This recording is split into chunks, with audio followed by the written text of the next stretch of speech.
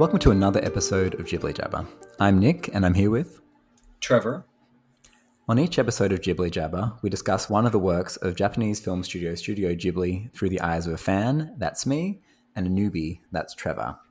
But today we're doing something a little bit different. We've done it twice in the past to discuss the films of the 80s and the 90s that were put out by Studio Ghibli, and today we're going to quickly go through all of Studio Ghibli's 2000s output, as well as give our full ranking of all of the movies so far from the very beginning up until Ponyo, which we discussed last time. So let's crack right on with this. So the first film from the noughties was Spirited Away. Definitely out of the list. I thought that Spirited Away was going to be the one that I thought about the most continuously, at least from these last 5 films that we saw that were from the aughts, if you will. And it's not that I haven't thought about it a lot, but I've thought about Howl's Moving Castle more. But that doesn't mean that I haven't, and I still think about Spirited Away a lot.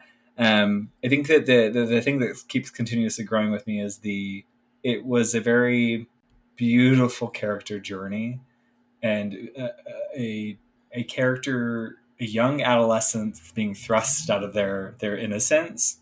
And those types of stories really do resonate with me very, very well. And so I still think about the film, and even beyond that, I'm typically more so interested in plot and character development, but I'm very much so that the richness of the animation of Spirited Away is also something that has stuck with me. That the world building that happened, we hit on this in the episode in particular, is that there were so many rules in this world, or there's so much complexity to this world, but they did such a good job at thrusting us in it without giving us the rule book. But I understand what the rules are. And we saw that which is kind of like a theme throughout this decade, is that a lot of these movies were world building, but they didn't give us necessarily rule books. Some films do much better at establishing or helping the audience understand those rules. And I think that Spirited Away did it the best. Well, I mean, I've said all. I probably need to say. I mean, my opinions of these aren't really going to change between the times we discussed it and now. But yeah, to me, Spirited Away is basically a perfect movie. And yeah, it was the very first one that I saw. It drew me to this universe, to this sort of style of animation, and to the ethos that the Studio Ghibli artists and producers bring to their films. I just think it's like you said, it's a good story. I mean, they're all weird. They all kind of go all over the place, and I discussed that as well. That's what stops it from being a 10 for me. I gave it a 9.5. But it felt like everything was of a piece and building, and happening to help develop this character and to send her along her journey. But then also, you could not care less about that character and still just enjoy this movie so much for the amazing set pieces and the beautiful designs and the weird creatures and just the universe that you get to live in for a couple of hours. I think it's just like a beautifully created piece of animation. It's my favorite animated film as well. Yeah, so I love it. Yeah, no, absolutely gorgeous. Yeah, I still think about the train scene a lot. The music that was with it, the water. Yeah. I still wonder if your not entire appreciation of this film was mostly as sort of like a gut reaction against how popular it was, or whether this is just like an 8 for you and that's all there is to it. I think it is that. I think that I'll completely own that. I think that this movie was just put on such a high pedestal. Like, this movie was like basically the godfather of animated films. Yeah. And so you put it that high up, you don't really have any room to grow to go higher. You only really have room to go down from there. And so it's not that I'm like finding things and to be nitpicky about it, but it's I'm trying to understand. I need more than one viewing to really understand the full picture, I guess. Yeah. Okay, so let's move from a movie that I think you enjoyed less than I thought you would to a movie that you enjoyed probably too much. I'm still surprised that you didn't like hate The Cat Returns, even though I gave it a higher score than you, but that doesn't mean anything because I mark a lot more gently. But you were like, oh yeah, 5.5, and I'm like, the same as Porco Rosso? Are you crazy? But yeah, what are your thoughts on The Cat Returns? I'm never going to watch The Cat Returns ever again. But here's the thing: there are a couple of these films in these aughts, because obviously we've had about a month and a half break because of the holidays and things all crazy. But there are a couple of films from this list that I truly, if you told me to sit down and tell you the exact plot or like basically write it out for you, I'm not going to be able to do it. And this is one of them. I can't really tell you. I can tell you the general storyline of like a princess being made into a cat thing, and I get that. But it's like I didn't log this into anything. You mean normal person? A normal person being made into a princess cat or whatever. Right. Okay. But that's my point. I'm like, I didn't log this movie into any like important file in my brain, and so it is withering away as we go. But it was harmless. Like, and there were some fun sequences with it, and it felt, I don't know. And it's not necessarily that I'm like, it's worse than Porco or better than Porco Rosso. They're just kind of on the exact same page level for me of like, wrong. Not a lot happened, and I don't really ever want to see it again. Okay, well, I'm not going to fight you on that, but you're wrong. Yeah, this is just, I mean, similar to how you're feeling now is how I would have felt the first time I saw it, where, a month later, it just would have completely, evaporated from my mind because it's so inconsequential. But like we discussed, it's a fine way to spend like 70 minutes or however long this film is. And like, it's perfectly like okay, but there's just nothing really going on there. Like there's like a bit of, I can find a bit of humor in it, but it's so slight. And I was really like, there's just, compared to the work that comes from Miyazaki and Takahata, is just nowhere near up to scratch. And it just, especially compared to those, it just feels like, and skippable, so let's skip it. I'm good with that. Let's skip to the movie that you claim to have been thinking about a little bit more, Howl's Moving Castle. So you originally gave that 7.5 and I gave it 8.5. Why have you been thinking about it a little bit? Again, I think it's also a common thread of this decade, not with Spirited Away, but with a few other films, of kind of falling apart in the third part of the film. And this movie does that so rapidly and so fast. And I'm just like very sad. And so for that reason, it's not a higher rated film for me, but it's the film in this list that I most wanted to spend more time in. And it was a very, very, very, very close race between Spirited Away and this one, but Howl's Moving Castle, I still would say I probably wanted to spend more time in. And it's the one film that I wish there would be a sequel to, because I want more from it. And I think it does such a good job in the beginning, just setting up this like pretty grand epic story of this character, and the conflict is very, very, very richly set up, and the stakes are high, and then it kind of just falls flat. And the animation is just as beautiful as Spirited Away to me, and I think about it a lot, and I want more, and I wish there was more. And would you say this is the film from this decade that you'd most happily rewatch? Yes, definitely. Well, I mean, I would easily any day rewatch Spirited Away and Howl's Moving Castle. I would probably enjoy watching Spirited Away more than I would enjoy watching Howl's Moving Castle, but that isn't just because it's a better film. But it doesn't mean that I'm not pining for more. I'm pining more for more of a story from Howl's Moving Castle, so I think about it more. Sure. Yeah, that's fair. This one for me, I still rated very highly, but you can't, like you said, you can't get away from the fact that it's very messy. It's very clearly drawn from a source material that he didn't want to follow too closely, but then obviously he still needs to wrap up all the million different threads that he introduces throughout. So it left him in a position where there's just all this stuff happening, and it doesn't sort of even have an internal logic within the universe of the film that had come before, and it's just very confusing. I mean, hopefully, like, I mean, obviously what I can do is just, I can take that part and just like ignore it and then just focus on how beautiful everything is. Because even when things are falling apart, the scenes are still pretty spectacular.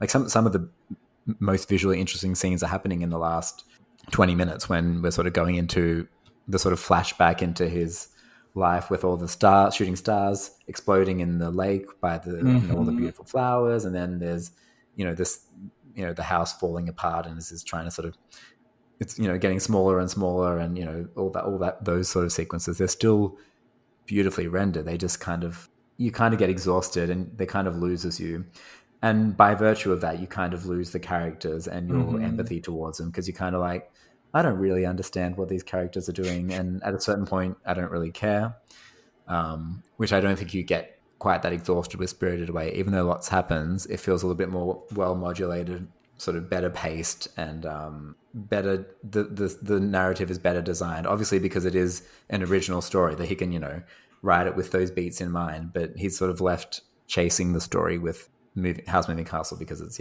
again an adaptation similar to the movie that comes next, but I think we both agreed that this suffers from a different issue with House Moving Castle. I mean, from my understanding, it's just one novel. I don't really know how long it is, but it just feels so dense and there's so much happening and you can't quite keep control of it.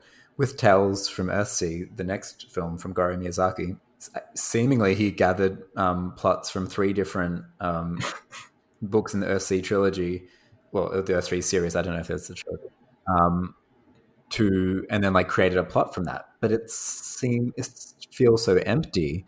It feels devoid of detail and fun characters and antics. I could have more easily tolerated an overstuffed movie than the sort of understuffed movie that we get with There's no dragons in it.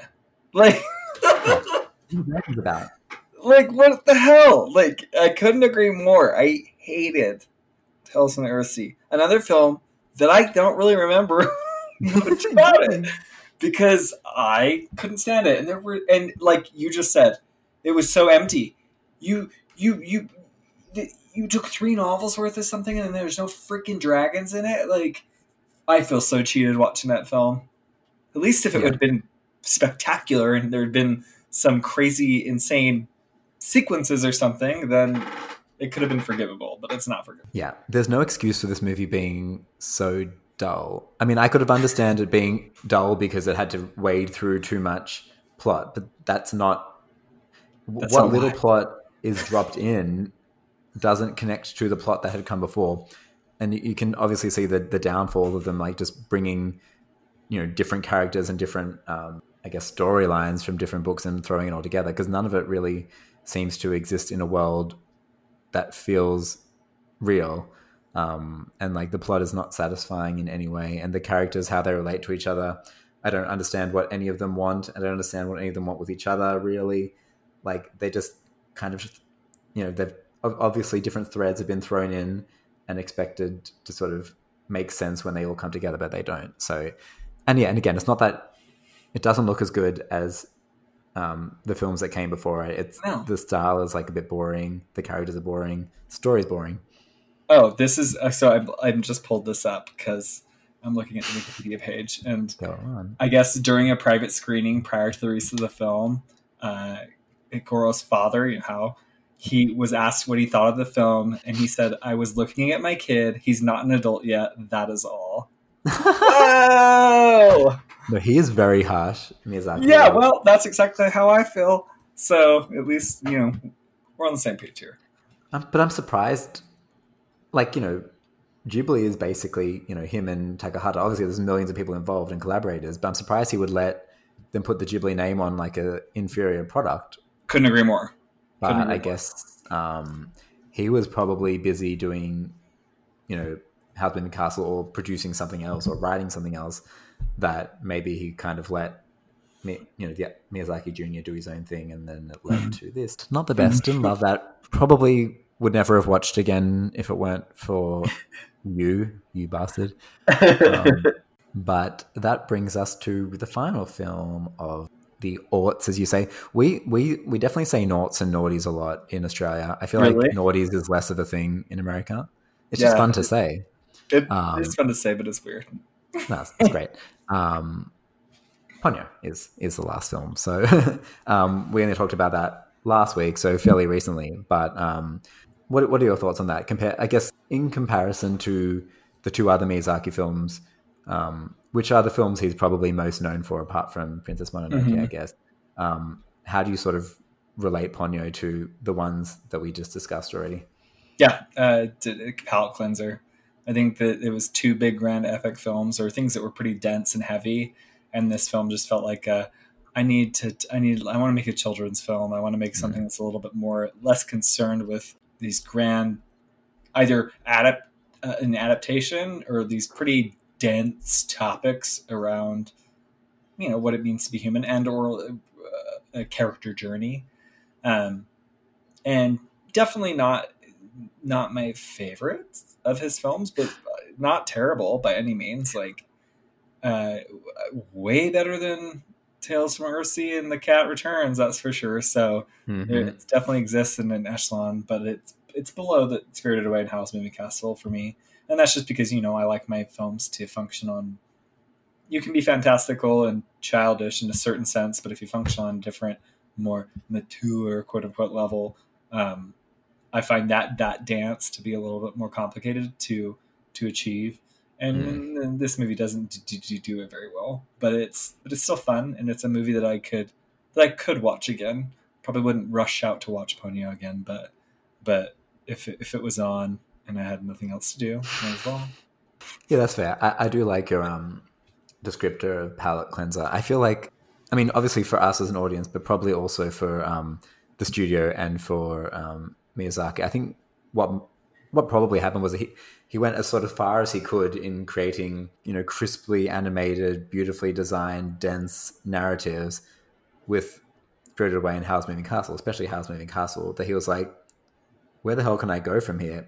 People will be expecting something that's a step up in terms of plot, a step up in terms of animation and scale. So he's like, the way to sort of get rid of those expectations is to sort of slash everything down and get a sort of go, back to basics, kind of, back to, what he might have been doing around the My Neighbor Totoro time.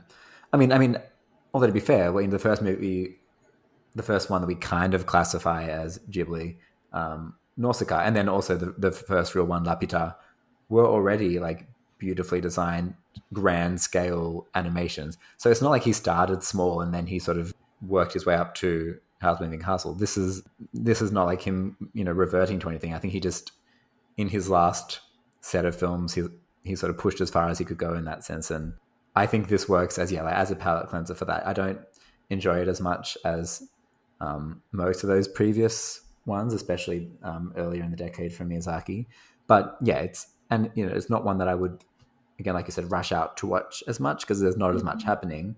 But if you just want to like chill one afternoon or one night and then watch something very inoffensive that's beautiful, you can do a lot worse than Ponyo. So that brings us to the end of our discussions of the films from the noughties, noughts, aughts, whatever. Before we get to our final ranking, I just thought I would mention I've done the averages of what we rated these films per decade. So just to give some context to what we're going to do when we rank everything. For the 80s, I'll do mine and I'll do yours. So for the 80s, my average rating was 8.1, which is very high. Then went down to 7.6 for the 90s, and then down to 7.4 for the noughties. So it's a gradual decline, nothing too crazy. It's not like from a 8 to a 6 or anything like that. But you can sense like this. I mean, if we had to talk about like, what is like sort of the, the arc of the noughts, or to summarize that, I think it's very similar to the 90s, very hit and miss. There's like a great one followed by a generic one, then a great one, and then like a underdone one, then a great one.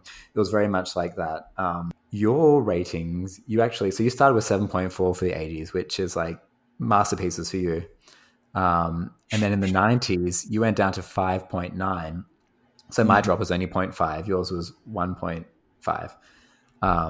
And then for the odds, you actually went back up to 6.4. So you went up zero point 0.5 when I went down 0.2. So what do you think that's down to? How could you summarize why you liked the noughts overall more than the 90s on this Ooh, metric? I love this actually. So I mean, let's go back to the 80s. So the 80s, Yeah. like we came out of the gate with like some amazing films, and you're going to see from my rankings that most of my top spots come from the 80s. And so that Spoilers. would be spoiler alert.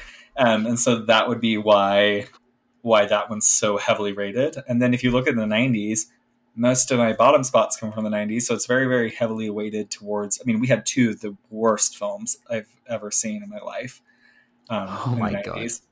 And so in the 90s. And then like you already pointed out in the aughts, I had some hit or miss moments. I had some that were really great, but then some that really brought the score down. So I think it kind of like evened out in that way. Yeah, I'm very curious to see how we go in the final decade, the Me too. teens, which will kick off with Arrietty in our next episode. So why don't we get to the rankings? So Let's do it. there have been 18 films so far. Can you believe we've done 18 plus 3 retrospectives now? It's crazy. Crazy. So 18 position for me. I think I'll start and then go to you, and then if that works. Yeah. Is Tales from Earthsea for me. The worst, most boring. Wow. How about you? The ocean waves. Mhm. We do not need to even talk about it anymore. Actually, I don't want to even think about it anymore. I just will tell you it's the ocean waves. So talk more about that. No. I think I mentioned it in the episode for Tales from Earthsea. It's a narrative that I could at least relate to a little bit more. Even if it was dull, still, there was still human emotions, and there was a consistency, and there was a plot that went from A to B and it kind of made sense. That's all I can say for it. So my 17th position is The Ocean Waves. That's my second least favorite. Mine is My Neighbors, the Yamadas. Yeah, you really didn't like that. Yeah, but let's not go back down that wormhole about how you think it shouldn't have been a movie or whatever your critique was. My 16th favorite is The Cat Returns. Mine is Tales from Earthsea. My 15th is Lupin III, Castle of Cagliostro. My 15th is The Cat Returns. My 14th is My Neighbors, the Yamadas. So we flipped because my 14th is Lupin the Third. Yeah, okay. So we have a the bottom 5 are, in some order: Tales from Earthsea, The Ocean Waves, The Cat Returns, Lupin the Third, and My Neighbors, the Yamadas. We can kind of agree on that. Yeah, I think up until those the bottom 3, so Earthsea, Ocean Waves, and Cat Returns, they're very much my don't ever need to watch again. Lupin the Third and My Neighbors, the Yamadas, I find them a lot more watchable, and they're probably in the second bottom tier. So my 13th, in 13th position, I had Porco Rosso. That's my 13th position. Yay! So yeah, but I still love that movie. It's still it's one of my favorites. Not in the sense that it's in my top 10, but I could put that on and I could just enjoy living in that world. You were like, man, it was all right. But that's still a 7.5 for me. My 12th position, and now these are my 8ths. So my rating of 8, I gave so many an 8. Yeah, sure. My 12th position is Ponyo, my lowest 8. Oh, interesting. We're very different with Ponyo. Mine is very controversial for you. It's The Whisper of the Heart. Yeah. Yeah. Well, yeah, we like different movies. That's fine. You'll burn in hell. That's right. Well, and this is one that's going to upset you. My oh no, not yet. We're getting there. Well, maybe the next 2 are actually going to upset you. My 11th is My Neighbor Totoro. Yeah, that upsets me. It is very upsetting for me. My 11th is Kiki's Delivery Service. Oh, such a cute movie. My 10th is Nausicaa: The Valley of the Wind. Yeah, it's weird. Love. Yeah, I think you're a bad person for it, but that's okay. My 10th is Pompoko. Yeah, that's all right. I'm happy enough with that. Again, it's one of my favorites, but not because I think it's the best, but because I think there's so many interesting things happening. My ninth is Kiki's Delivery Service. Oh, my ninth is Ponyo. Cute. Togepi. My eighth is Only Yesterday. Ooh, my eighth is Castle in the Sky. Should be high. My seventh is Pompoko. Mine is Princess Mononoke. Now we're up to my 8.5s. Ooh. Starting at the sixth position, Princess Mononoke. Ooh, my sixth is Only Yesterday. Oh, I'm glad you like that movie. I love that movie. God. My fifth is Howl's Moving Castle. My fifth is Howl's Moving Castle. I thought yours might be coming up soon. Now the controversial one, my fourth is Whisper of the Heart, because I just love that movie. You do. My fourth is Spirited Away. I shouldn't judge. But you're expecting it. Come on. My third is Grave of the Fireflies. So good. My third is Nausicaa. Oh. Second is Castle in the Sky. You love that movie. My second one is My Neighbor Totoro. Ah, wow. That definitely, you definitely raised that up from the first watch. No, for sure. Totoro? No, it's stayed. No, in the 90s retrospective, you did. I mean, kind of like raise it because you gave it an 8. Oh, I did. Yeah, from the 80s. Yeah, for sure. Yeah. And then we're at the number one position. And that is obviously for me, Spirited Away, the greatest animated film of all time. Ooh, and mine is Grave of the Fireflies. Also, I cannot argue with that at all. That's an amazing film. Just don't enjoy watching it. Oh, I was just going to say that. I'm like, it's not a film. Like I continuously talk about films on this list that I don't ever want to watch again. And it's not that I don't ever want to watch it again, but it's not one that I'm like, ooh, let's watch Grave of the Fireflies. Yeah, no, it's a tough one, but there's nothing like it, essentially. Nothing like it. And there won't be. Like, I mean, obviously there have been animated films about war, but at the time it came out, with the seriousness in which it's dealt, and the artistry, it's unparalleled is the word I was looking for before. I like that word. So they're our rankings, and we'll do our final ranking on our teens, tens retrospective after we get through a few more of these. Our next episode, we'll be discussing Arrietty, and I am also interested to hear what you think about that. So I will chat to you then. Bye.